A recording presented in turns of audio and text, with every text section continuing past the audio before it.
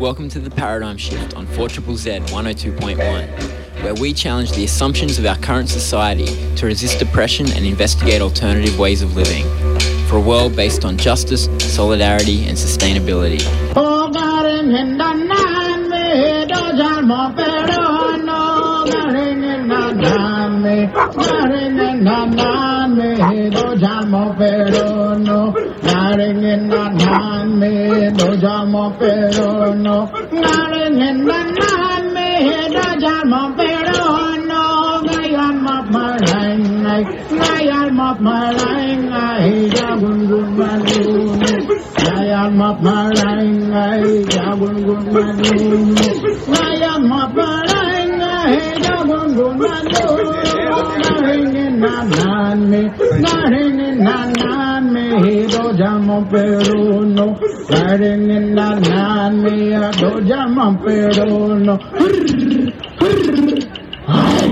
Welcome to the Paradigm Shift on 4ZZZ 102.1 Community Radio. My name is Andy and I will be with you for the next hour until 1 o'clock.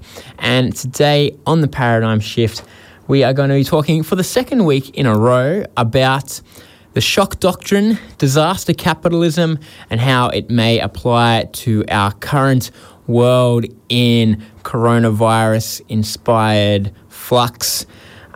We are in a crisis, and historically, crises have been used sometimes to bring out the best in humanity, sometimes to influence us in a direction that maybe wasn't where we wanted to have gone. And one author who has studied this over the years is Naomi Klein. She wrote a book a few years ago called The Shock Doctrine, about how real or perceived crises were used by powerful people to push through reforms they maybe otherwise wouldn't have been able to. I'll play a very short clip from Naomi Klein in a minute, but we also today will be hearing from Margaret Pastorius about how this influences creeping militarism in our society, the role of crisis, with Michael Clifford, Secretary of the Queensland Council of Unions,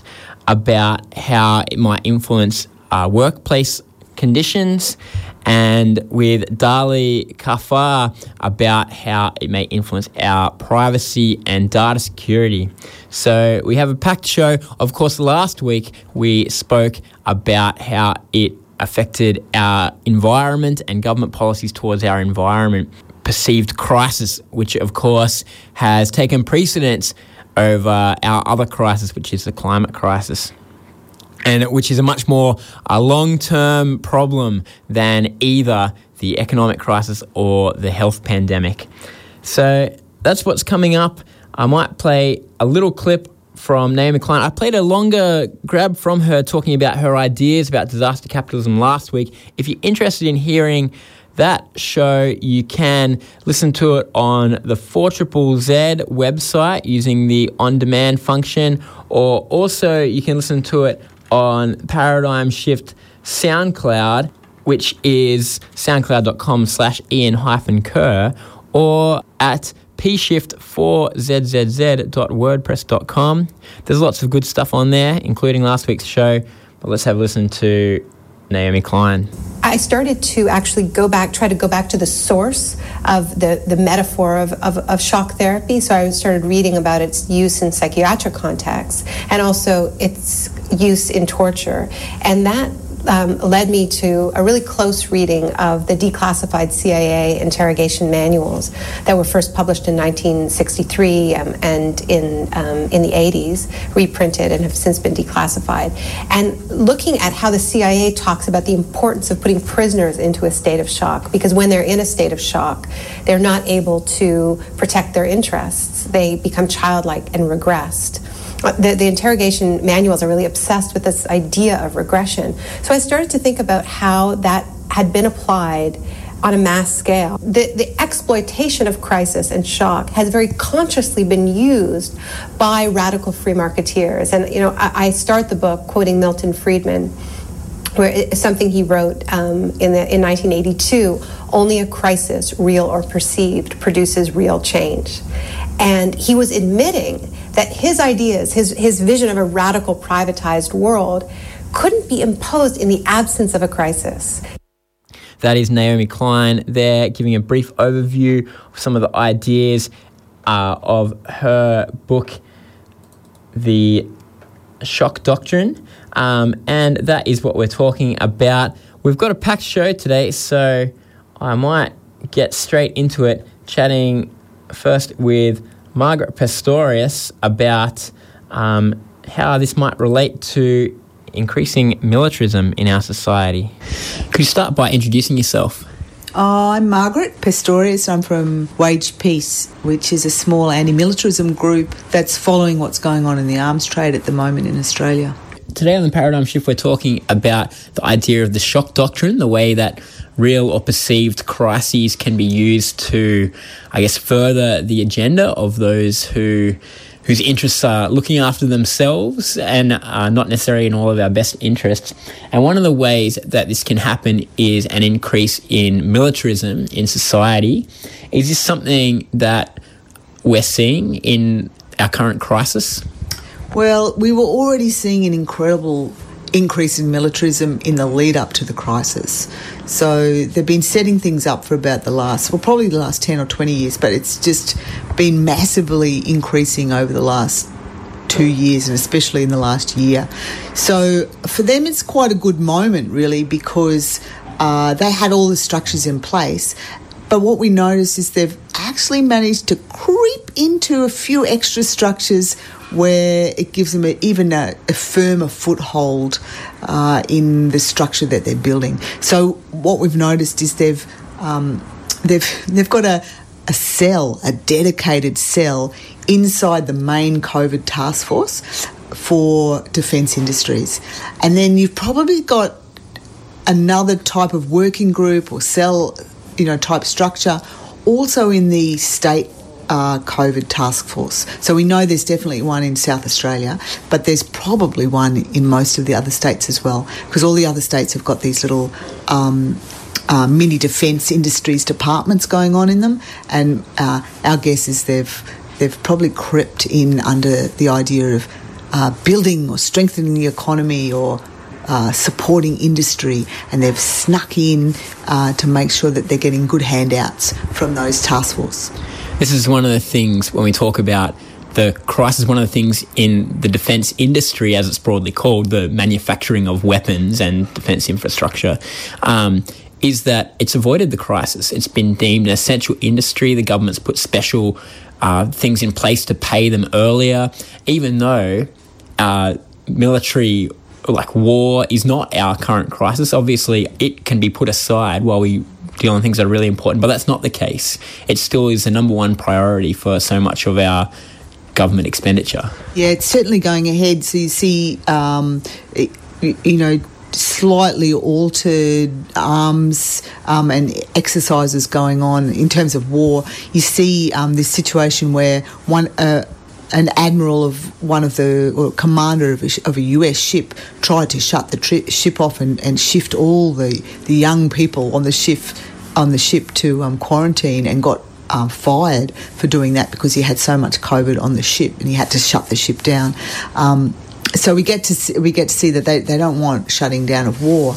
But the industry is certainly going ahead. There's no every day there are still announcements. Every week there are announcements. In fact, they're sort of beefing them up as a sort of hurrah, as an alternative to the sort of flatness of the rest of the economy. And as you mentioned, there's $4 billion in early payments that have been given to small and medium-sized enterprises and the big corporations. I'm sure that $4 billion hasn't just gone to small and medium-sized enterprises, because really there aren't that many of them. Most of the work is being done by these huge US corporations, Lockheed Martin, Boeing, but also BAE, Rheinmetall, the ones they're the ones they've set up. So they've got this whole system set up. So they've got these big companies, these gigantic US companies as the the funnel for the money, right, and the funnel for the system, for the industry, and they're all going full steam ahead. We've also seen extra money gone. There was a purchase of $350 million worth of patrol boats, which seems to have been boosted as part of a stimulus package and certainly was portrayed that way in the media. And we've also seen these task force talking about how to stimulate Australia's economy by spending more money on defence industry. And that's part of, in the name of recovering the economy, we're getting a more and more militarised economy and then society once these weapons exist. Yeah, one of the concerns is once this all falls away, like, if the fossil fuels industry is going flat, that's not a concern, but it's quite exciting, really. But what we're seeing at this moment is like a big shift of money, like a lot of businesses going broke or having to shut down. But the defence industry is solidifying. And it's interesting you mentioned those two boats, which are being built in Western Australia, which is, of course, the home to the kingpin godfather of the whole militarism system, which is Kim Beazley, who's governor of the Western Australia state. So he's managed to move himself from defence minister through to ambassador of the USA, through to the president of Lockheed Martin, and now he's governor of Western Australia. And so if anybody's going to get extra funding, it'd be him. So he got in. He would have got in early with one of those cells or working groups, and got in. And of course, the defence minister is from Western Australia, so she's his. Even though she's from on the other faction of government, the Liberal faction, she will be his person in the government. And she's obviously ex-Raytheon. She used to be on the board of Raytheon, and she said she's there to barrack for the defence, to the weapons industries. That's her business, being there as defence minister. So there's no surprise that extra $360 million for the two Austal patrol boats for the Navy went to Western Australia. Another revolving door name that's popped up is Christopher Pyne, another former Defence Industries Minister who is now at the University of South Australia, but in a kind of defence industries role at that university, and he's come up in this kind of COVID task force to try to make sure our money is going to more and more to defence. Yeah, totally. So the way it's working is that they're setting up these intermediary. We've mentioned working groups, but they also set up intermediary not-for-profits. They set up intermediary small organisations, collaborations, cross-company partnerships, a big company with a little company. So they've got all these structures that they're putting in place, and Christopher Pyne is one of the masters of the structures. He's the one who organised this for UAE to be importing weapons directly from Australia. He went to the Middle East. He set up those export systems. He set up a whole department of ADF personnel inside the embassies to be the export, to be in charge of setting up defence industry exports. So you've got this extraordinary cross-fertilising or sort of solidifying of roles and structures, so that in a time like this, none of that falters, because the government's still pouring money into it and feeding that. It's already got the money pouring in, and in fact it pushes it in faster through these prepayments, and it then talks it up and then makes sure that they've got important people like Beazley and Pyne in the key decision-making positions around the country.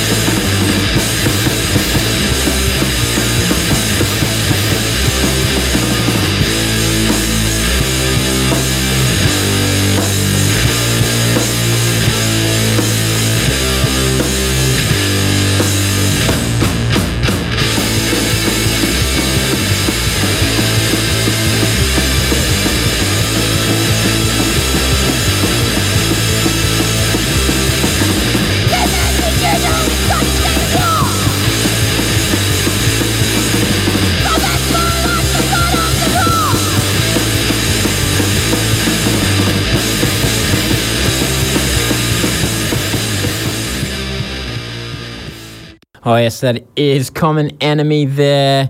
Some quality anarcho-punk out of Byron Bay with Fear Campaign. You're on the Paradigm Shift on 4ZZZ. We're talking about the shock doctrine, the way crisis can be used to change our society in a way that maybe we wouldn't normally want it to be or allow it to be. I've been speaking with Margaret Pastorius about how this applies to creeping militarism in our society. Let's go back to that chat with Margaret. One of the other ways that we see this kind of talk of crisis used to build a creeping militarism in our society is the way that the military is talked about as a key part to any crisis response. And we saw this at the start of the year in the bushfires, and again in COVID. We've seen the military given these kind of civilian roles of, transporting things around, fighting bushfires, manufacturing protective equipment. And then the military gets to talk about, we're not just about fighting wars, we do all these good things, civilian things, without ever kind of pointing out that if all that money wasn't going to fighting wars, we could build dedicated civilian response teams to our real crisis, which is not other countries invading us. It is the climate crisis, it is health crisis, it is an economic crisis that is going to leave us with these effects. Yeah, and even in the defence industry journals at the moment, they're discussing this idea of real security, and real sovereignty, because they realise they've completely lost the plot, and that we have neither real security nor real sovereignty. And they mention in light of COVID, fires, and water, they're the three enormous challenges and real security issues that we've faced in the last 6 months, right? And suddenly they're like, maybe we should have had a more sovereign approach. But the real issue is that you find in the fires, they're not prepared.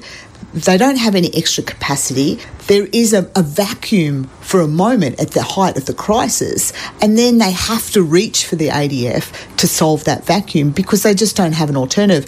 But only after the community cry out for it. Like, the community cried out for it during the fires, and they did this time too, because there really was no other civilian-based plan in place. And what we would propose from the non-violence community is non-violent defence, which of course depends on the empowerment of the community and the readiness of the community to be able to switch and be flexible and create new products in emergencies. And also it requires, but at the moment, of course, the ADF is by far the most resourced, organised and trained logistical organisation, except perhaps the hospitals and the health system. But it's the one that's just sitting there available, and it does have small units, only small units. They've got bigger in the last 6 months, believe it or not, but very small units that are allocated to civilian support in crises. So you see them turning up at a cyclone in Cairns, or you see them turning up at the fires to assist with the fires, but only in a fairly small way. But it doesn't matter how small it is, and it's a very small allocation of resources. They get a lot of kudos from it. They get a lot of sort of good feelings, and everybody gets to say how great the ADF is that they were able to provide this minute piece of resourcing in this incredibly dangerous moment. So we're faced with a very rare crisis here, and one of the things that could come out of it is a more militarised society. How can we try to change the way this goes so that's not the outcome? Well, we have to get active. What they don't want is an empowered, active, participatory community. And actually, in preparation to this, we were reflecting that actually, social distancing has given people actually an opportunity to participate in a meaningful way in the society just by staying away from each other. Very strange, ironic, but it has made people a lot more active and engaged. And so the next step is to move people into, whether it's mutual aid, if that's what you're thinking about, because as we come out of this, there will be a lot of people who are displaced and confused about their new positioning, and they will need support. But we also have to get active on militarism issues. If we don't want a militarised society, we need people watching what's going on with militarism and resisting it, so that if the militarism comes at climate activists, for example, they are getting the brunt of militarism in this sort of militarised policing. We have to be ready, and they have to be ready to resist that when it happens, with collective resistance, with backfire, and not just sort of settle for it or use legal solutions. We have to use it as part of our activation. But it also means that everybody out there who's been halfway active for the last 30 years, they need to get a little bit more active and really learning. What we know is that learning about movements, learning about actions, trying new things, that's what grows a movement quickest. Getting activist education, finding stuff out. Thanks, Margaret.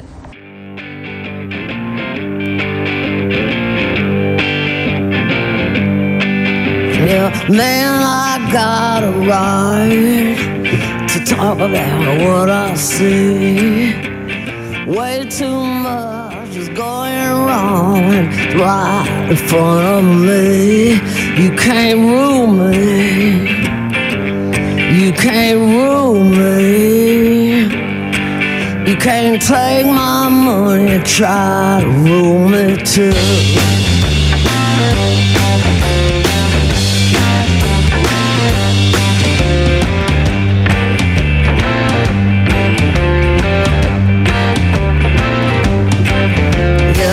Expect me to follow, but I ain't gonna fall in line. I tell you what, as much I know, the dotted line ain't been signed. You can't rule me. You can't rule me. You can't take my soul and try to rule me too. You might beat me, you might cheat me, and try to make me change my mind. You might stick me, you might trick me. I'm gonna tell you one last time, you can't rule me. You can't rule me. You can't take my money and try to rule me too.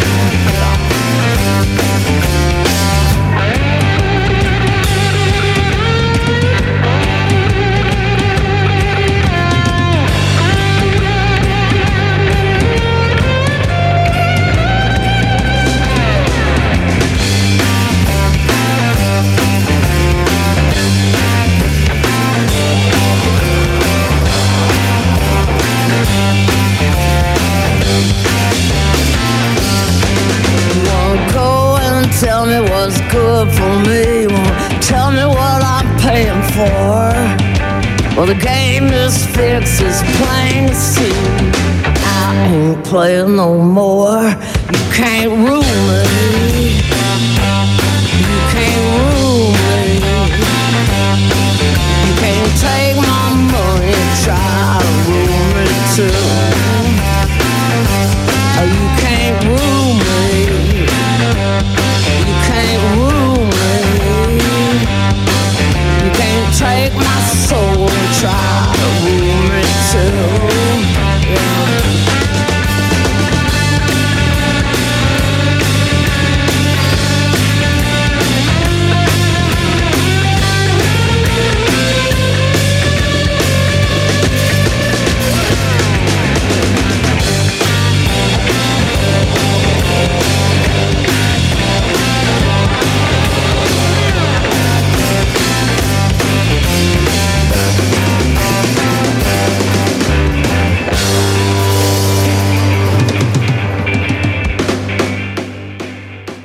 That is Lucinda Williams there from her new album, just came out the other week. Now I can't think of what it was called. I reviewed it.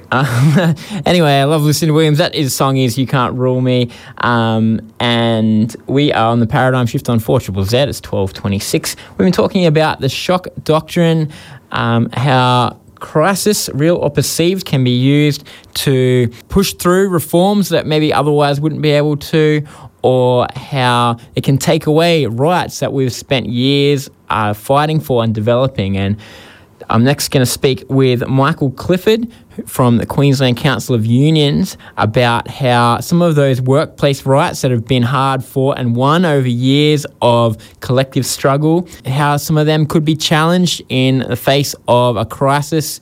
So let's have a listen to Michael. Could you start by introducing yourself? I'm Michael Clifford, General Secretary of the Queensland Council of Unions.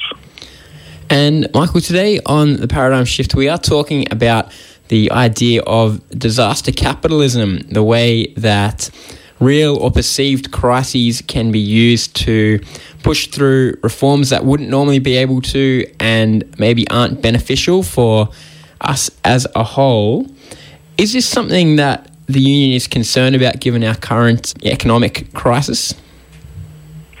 Yeah, it is, and we're already seeing it. So we're seeing employers pushing and employer groups pushing for industrial changes that are completely unnecessary, and they're using the circumstances to try and deregulate the industrial relations system even further. And an example of that is recent changes which have reduced the period of consultation with workers to vary enterprise agreements, so to change conditions of employment. They've reduced that consultation period from 7 days down to just 24 hours, which is an impossible period to conduct genuine consultation and allow workers to get advice about changes in conditions that are going to affect their lives. So that's one example.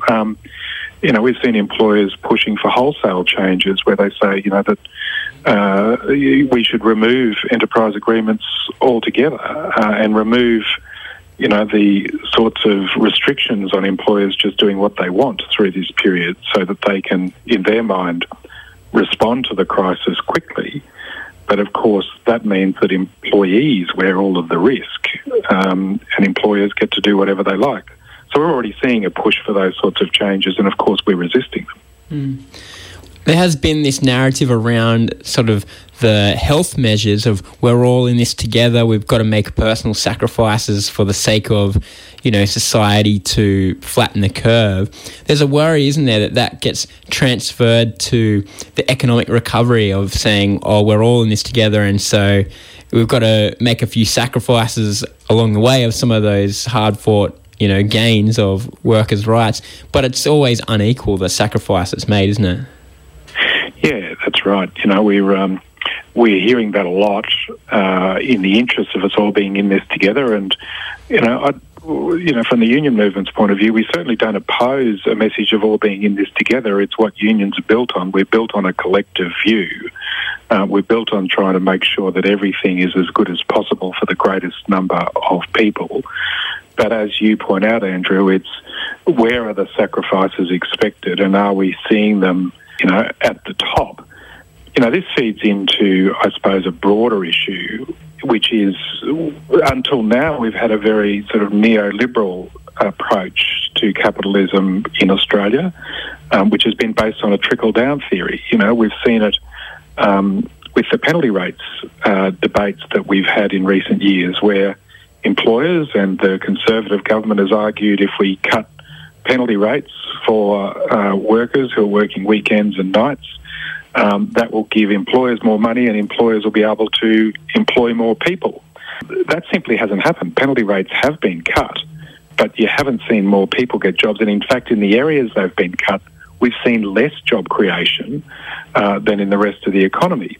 And the fundamental problem with that is that penalty rates, for example, put money into the pockets of working people, and they will spend that money in the local economy, which will generate jobs. Taking money out of their pockets has the reverse effect. And one of the interesting things about this crisis is that I think we're seeing, at least in this period, a change in philosophy, because unlike the arguments that the government was running, the Conservative government, the federal government was running in the penalty rates debate, which says give more money to the employers and they will employ people. We're now seeing through the JobKeeper program money being channeled to working people. Through Job Seeker being doubled, we are seeing more money being channeled to people who were previously unemployed and to people who've become unemployed. So there has been a bit of a philosophy shift there that recognises that to generate economic activity, you need to put money in the pockets of working people and of lower paid people, not more money to people at the top. We have seen a massive boost in the number of unemployed people. Hopefully that won't remain forever after the current sort of shutdown. But this does affect the ability of working people to kind of bargain with employers if there is a bigger pool of unemployed people, doesn't it? Yeah, it absolutely does. It absolutely does. And where you've got more unemployed people, supply and demand will say that you've got less bargaining power, and that in itself will drive down wages. And again, there's a huge fight for the union movement ahead of us, not just around ensuring that we have decent wages, but also to ensure that we have decent jobs and secure jobs. And again, it's one of the things that's really been highlighted by the pandemic is the importance of job security. We've got 3.3 million people in Australia in insecure work. It's one of the highest rates of insecure employment in the OECD. So we had a problem coming into the pandemic. We've seen the effects of that as you've had lots of casual workers, for example, who haven't had access to leave when they've needed to self-isolate or if, in fact, they've become ill. We've also seen an incredibly large number of casual workers missing out on the JobKeeper payment because they haven't had 12 months service. And so, as you know, you had to have 12 months service to get access to JobKeeper. Well, there's a lot of people who are working in casual employment who simply haven't had that length of service, or in some cases we've heard they've had years of service as a casual employee, but because the employer has changed hands, they've missed out as well. So the importance of secure jobs has been highlighted through the pandemic, and it's one of the big fights that we need to have coming out of this, is to ensure that we have people in permanent jobs so that they can get the certainty and security that they need to plan their lives and to plan for their families as well. And I hope that one of the things that people recognise through the COVID-19 crisis is the importance of having some security and certainty in your life. Well, we are certainly in a time of flux, and there will be changes coming out of this pandemic and the response to it. How do we make sure that those changes are things that benefit all of us and not just a few of us at the expense of everyone else? I think there's a few things that have been challenged through this crisis. So I always start at the point of what people's values and beliefs are. And I think we've seen a few people's values and beliefs challenged. We've already talked a little bit about how the trickle-down theory has been challenged, but there's some other things too, like a belief in small government, which is the mantra of conservative governments. That's been challenged. You don't hear too many people crying out at the moment for small government and for government to get out of their lives. We are seeing the opposite. We're seeing that government in times like this has a huge role to play. It's government that's been bailing out businesses. It's government that's been needing to channel money towards workers and the unemployed, and put in place a whole lot of systems that are supporting people through the crisis. And that goes to issues of taxation as well. We can't have, really low levels of corporate taxation. We can't have corporates avoiding taxation because we depend on that tax in times like this to support everybody, to take a collective approach. So without government having those taxes, you simply can't respond in situations like this, and indeed in the bushfires that we saw earlier this year and late last year. So it challenges that view about small government. It also challenges views around public versus private. One of the other things that the pandemic has highlighted is the importance of our health system, the importance of our education system. And for us in Queensland, we had, fights in recent years with the Newman government and the prior Labor government about privatising public assets like our energy assets. Our energy assets are hugely important. At times like this, the electricity has to keep running, the water has to keep running. We have to make sure that our garbage keeps getting collected. Those important services need to remain in public hands. And again, I hope that this pandemic gets people to focus on the importance of our health system and our education system and the importance of decent funding for those systems, as well as public ownership of our essential services. And I think the other thing that we've seen a challenge in the values that people hold is the individual over the worker. It's not been the CEOs, as others have said many times, that have seen us through this crisis. It's been working people, nurses, retail workers, teachers. Again, with the bushfire crisis, it was the fireys that were protecting us and supporting us. We've seen the value of working people on the front lines who are actually the ones that are seeing us through this. And again, when it comes back to your question about wages coming out of the pandemic, it's those people, it's ordinary working people that should be paid more, and we shouldn't see this ridiculous situation where you've got CEOs being paid hundreds of times more than ordinary working people. And I hope that's another value that gets challenged through the pandemic. Thanks, Michael. Thanks, Andrew. That was Michael Clifford there. Language warning on this next track from When Our Turn Comes. If you don't like swearing, tune out for the next couple of minutes.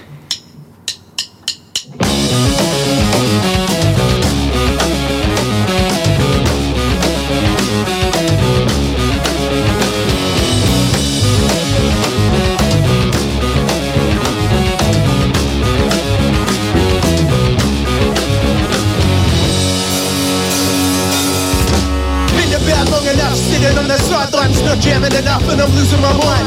Watching the world still going to shit. Chest filled with the pain of the future of the sick. Heads need to be the spark for the inevitable. Put your hand up and stop being a vegetable. Democracy is not a spectator sport. Takes a lot of people to bring an end to the fort, yeah. That's why we're out in the streets, yeah. Change the rules, didn't get us quite there. That's why we're out in the street, yeah. Break the rules, I feel that change in the air. What did you think was gonna happen? You dead shits, people were just living in impoverished bliss.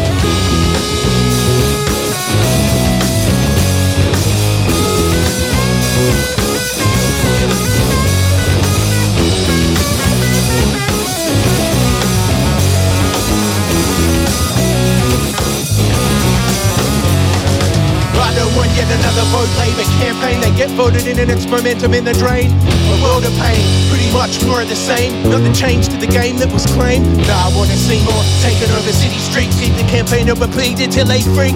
Let's take it back to the good old days when there was good old strikes till you got good pay.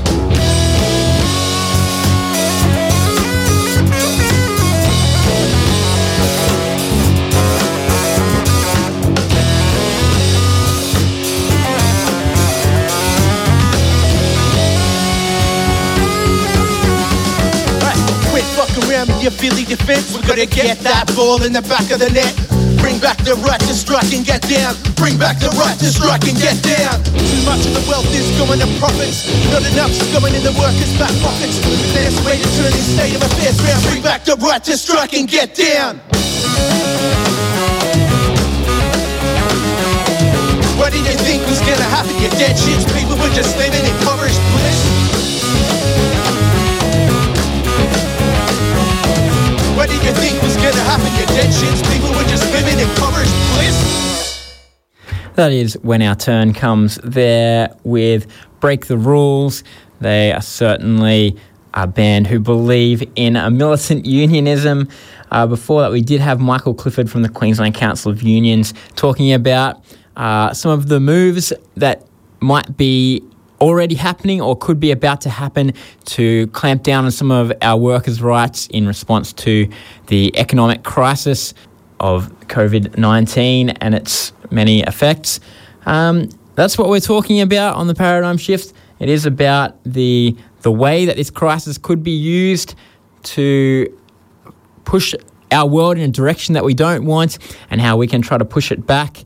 The last interview for today is with Dali Kafar about the way this could affect our privacy and our data security in our computer and mobile phone application, which is, of course, in a world of isolation at the moment, more than ever we're using our computers and mobile phones. So this is something that we should be aware of. So let's have a listen to Dali. Could you start by introducing yourself? I'm Dali Kafar. I'm a professor at Macquarie University and executive director of the Optus Macquarie University Cybersecurity Hub. And today on The Paradigm Shift, we are talking about the shock doctrine, Naomi Klein's book, as it may relate to our current COVID crisis. Now, one of the things that's been in the news a lot is the threat to our data security and our privacy through the COVID Safe app. And that's something that you've been quite vocal about and critical of.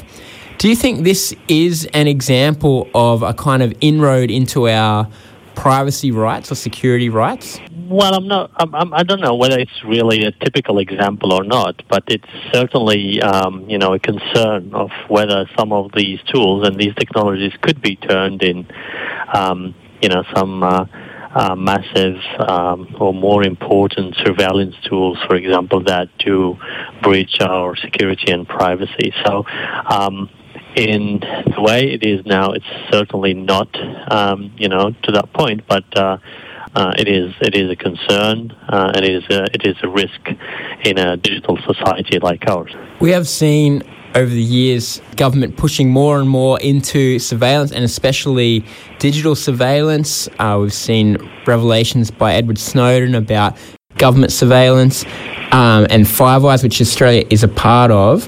Do you think that there is a risk that our governments will use this crisis as a way of further eroding those rights and further surveilling us?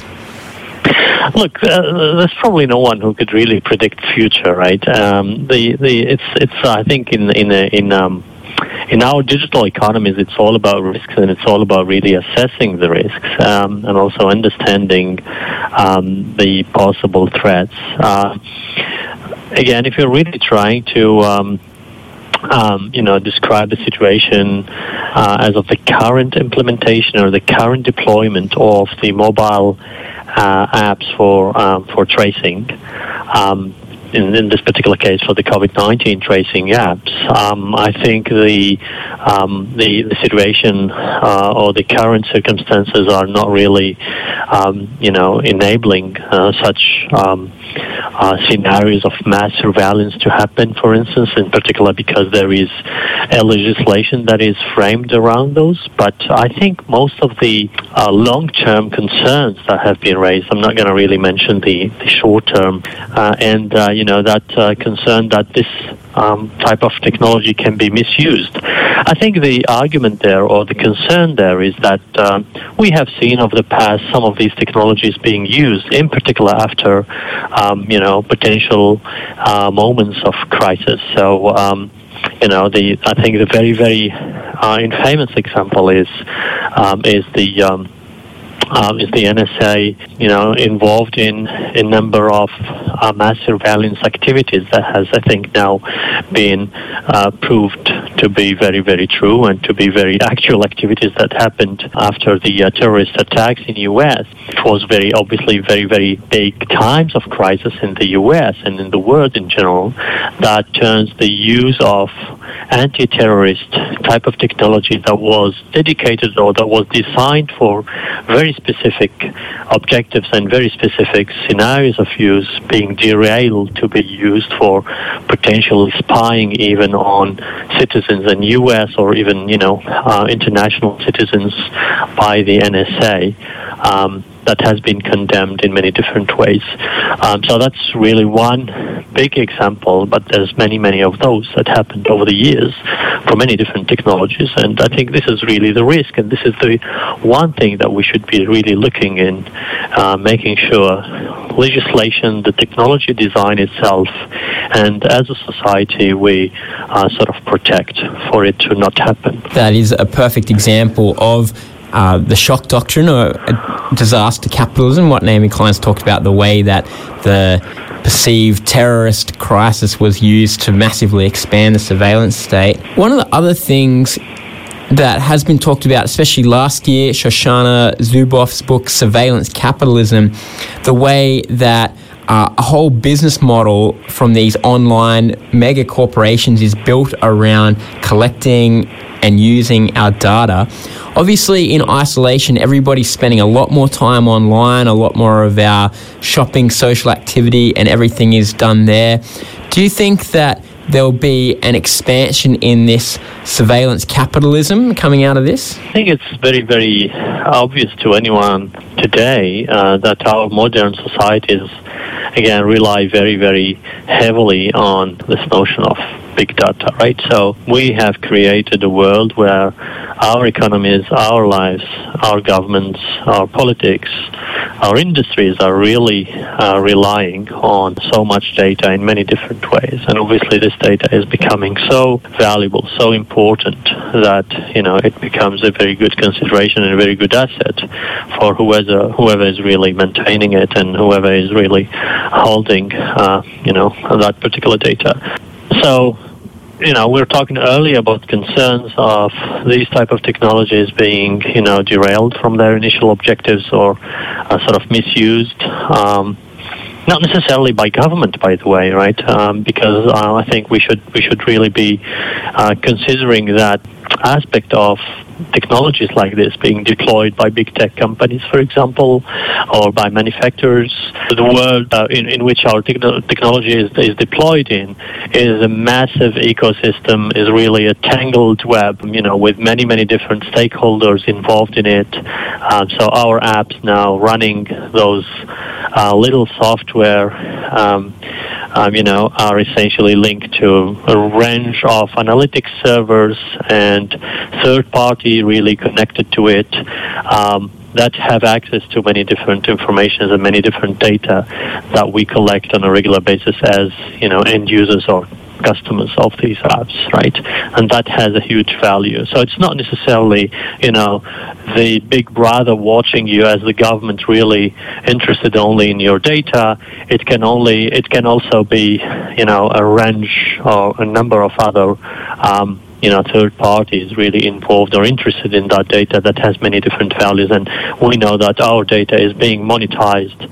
As we speak, really, our data is being collected from tracking data, the way we use our devices, the way we, interact with the physical world outside. Our locations data is being collected and monetized, sold to other companies to make value out of it, whether it's really for targeted ads or whether it's for creating, different insights and different analytics models out of it that are being sold to insurance companies or financial institutions, etc., etc., etc. I think the value of this data is in trillions of dollars.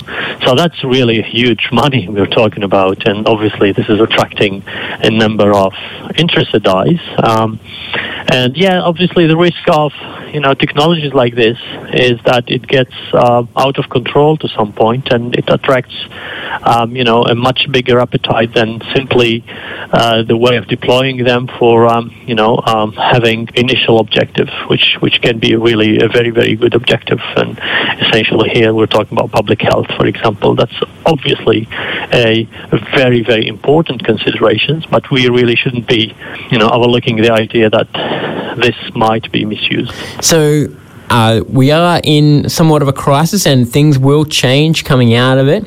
What do we need to do to make sure that the changes that happen are changes in everyone's best interest rather than changes that take away from our privacy or security? One important consideration that I've been a big advocate of, I think, was to understand that we are all in this together is so true that we should be even considering this from the perspective of people arguing against whether some of these tracing apps are useful or not, right? And people really saying that tracing apps or these particular technologies deployed should have priority over some of these considerations on privacy and security. I think we should be really looking into this as a not necessarily mutually exclusive type of objectives. So the fact is that we can have both.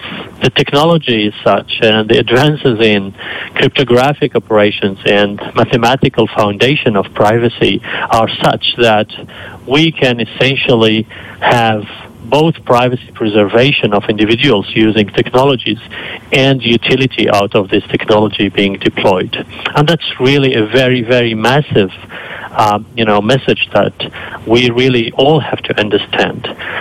And I think the tracing app is a perfect illustration of how we could really be trying to merge all different views so that we obtain a much better outcome. So tracing apps really operate, and we see it for our Australian app, only if it hits a certain number of users, right? So that, and now to get to that number, we really have to be in a position to collectively act on this and to be all comfortable with this possibility of installing and using this app. So we need people who do not really care about specific, bits of their lives revealed to government or elsewhere. And we need all the others who essentially do care about that because of many different considerations and because, the information that some co-location information is being shared with a trusted or not so trusted third party, like, for example, a technology, company.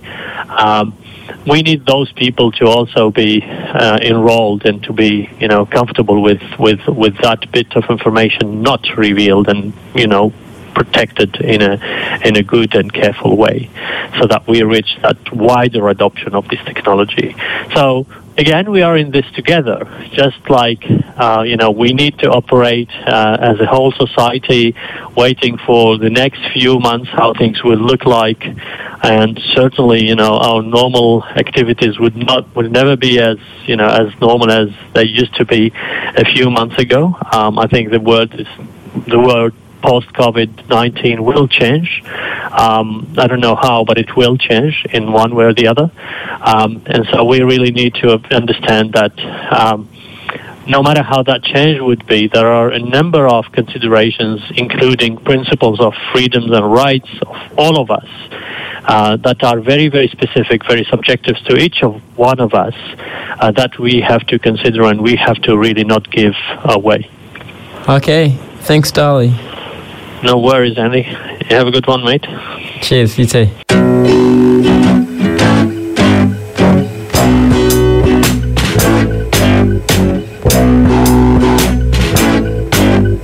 Watching telly hypnotically, spending money neurotically, making choices robotically, turning into a slave. School to make me employable, work to make me reliable. Just when life gets enjoyable, lay me into my grave. Come the global calamity, markets crashing dramatically, final show of insanity, time to start anew. People starving to death even over here in the West, and you won't have time for a breath, but we'll all have something to do.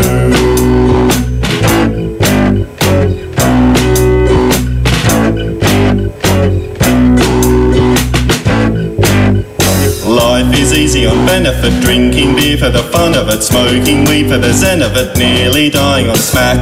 Try to stand on my feet, but I find there's nothing to eat, and it's cold out here in the street, so I soon come grovelling back.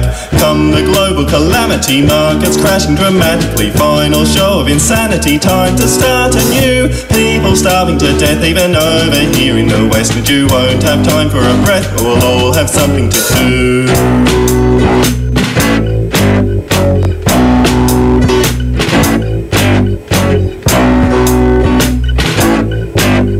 Spend the day on the phone like a dull mechanical drone, and I might as well be alone, cause I've got no time for a chat. Work till 6 and then leave with a lousy wage for the weekend. I don't know what I've achieved, but it nearly pays for my flat.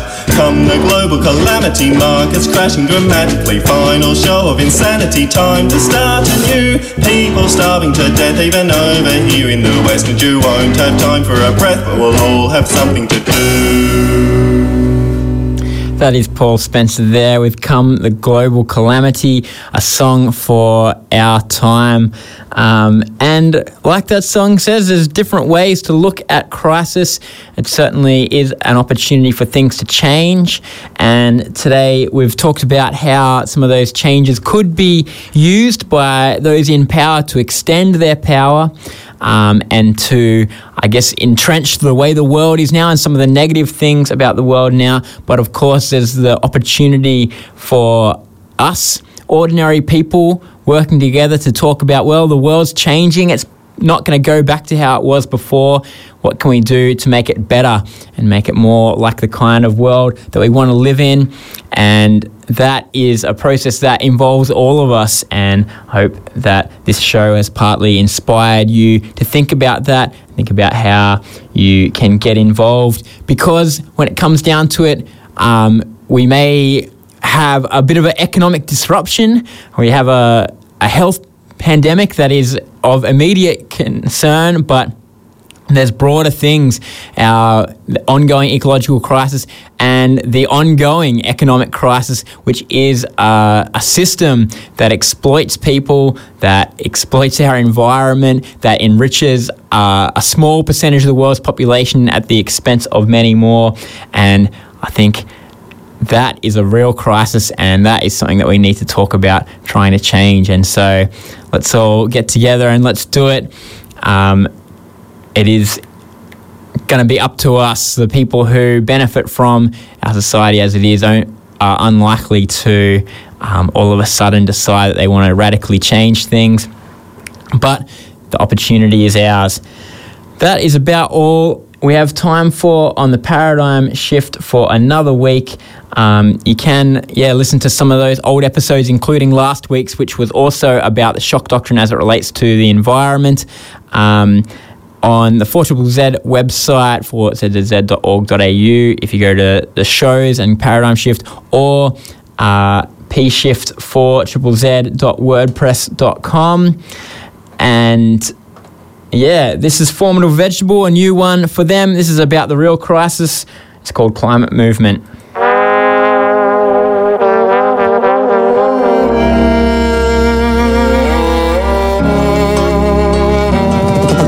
I believe we all came to be here for a reason. To acknowledge the seniors, everything has a season. This season is warm, but it's bringing a storm and a burning urge for our journey to transform. But held in our hand at this grave intersection is a map of the passage for a clearer direction to a permanent culture. It's time we began it with some wise design to realign with the planet, share skills to rebuild our combined reliance, and with wild guidance redesign our diet, befriend energy descent and the changing climate, to grow forests of food and a finer environment. Permaculture at this tumultuous juncture is a superstructure that can plug the puncture in a society of anxiety, confusion and greed. This really may be one solution we need to bring back our elementary essence of ethics and walk in earth care, people care, fair share epic. Now's the time to embed it while the temperature's tepid. Let us rise as a choir beside the people who get it, to guarantee that our future generations' lives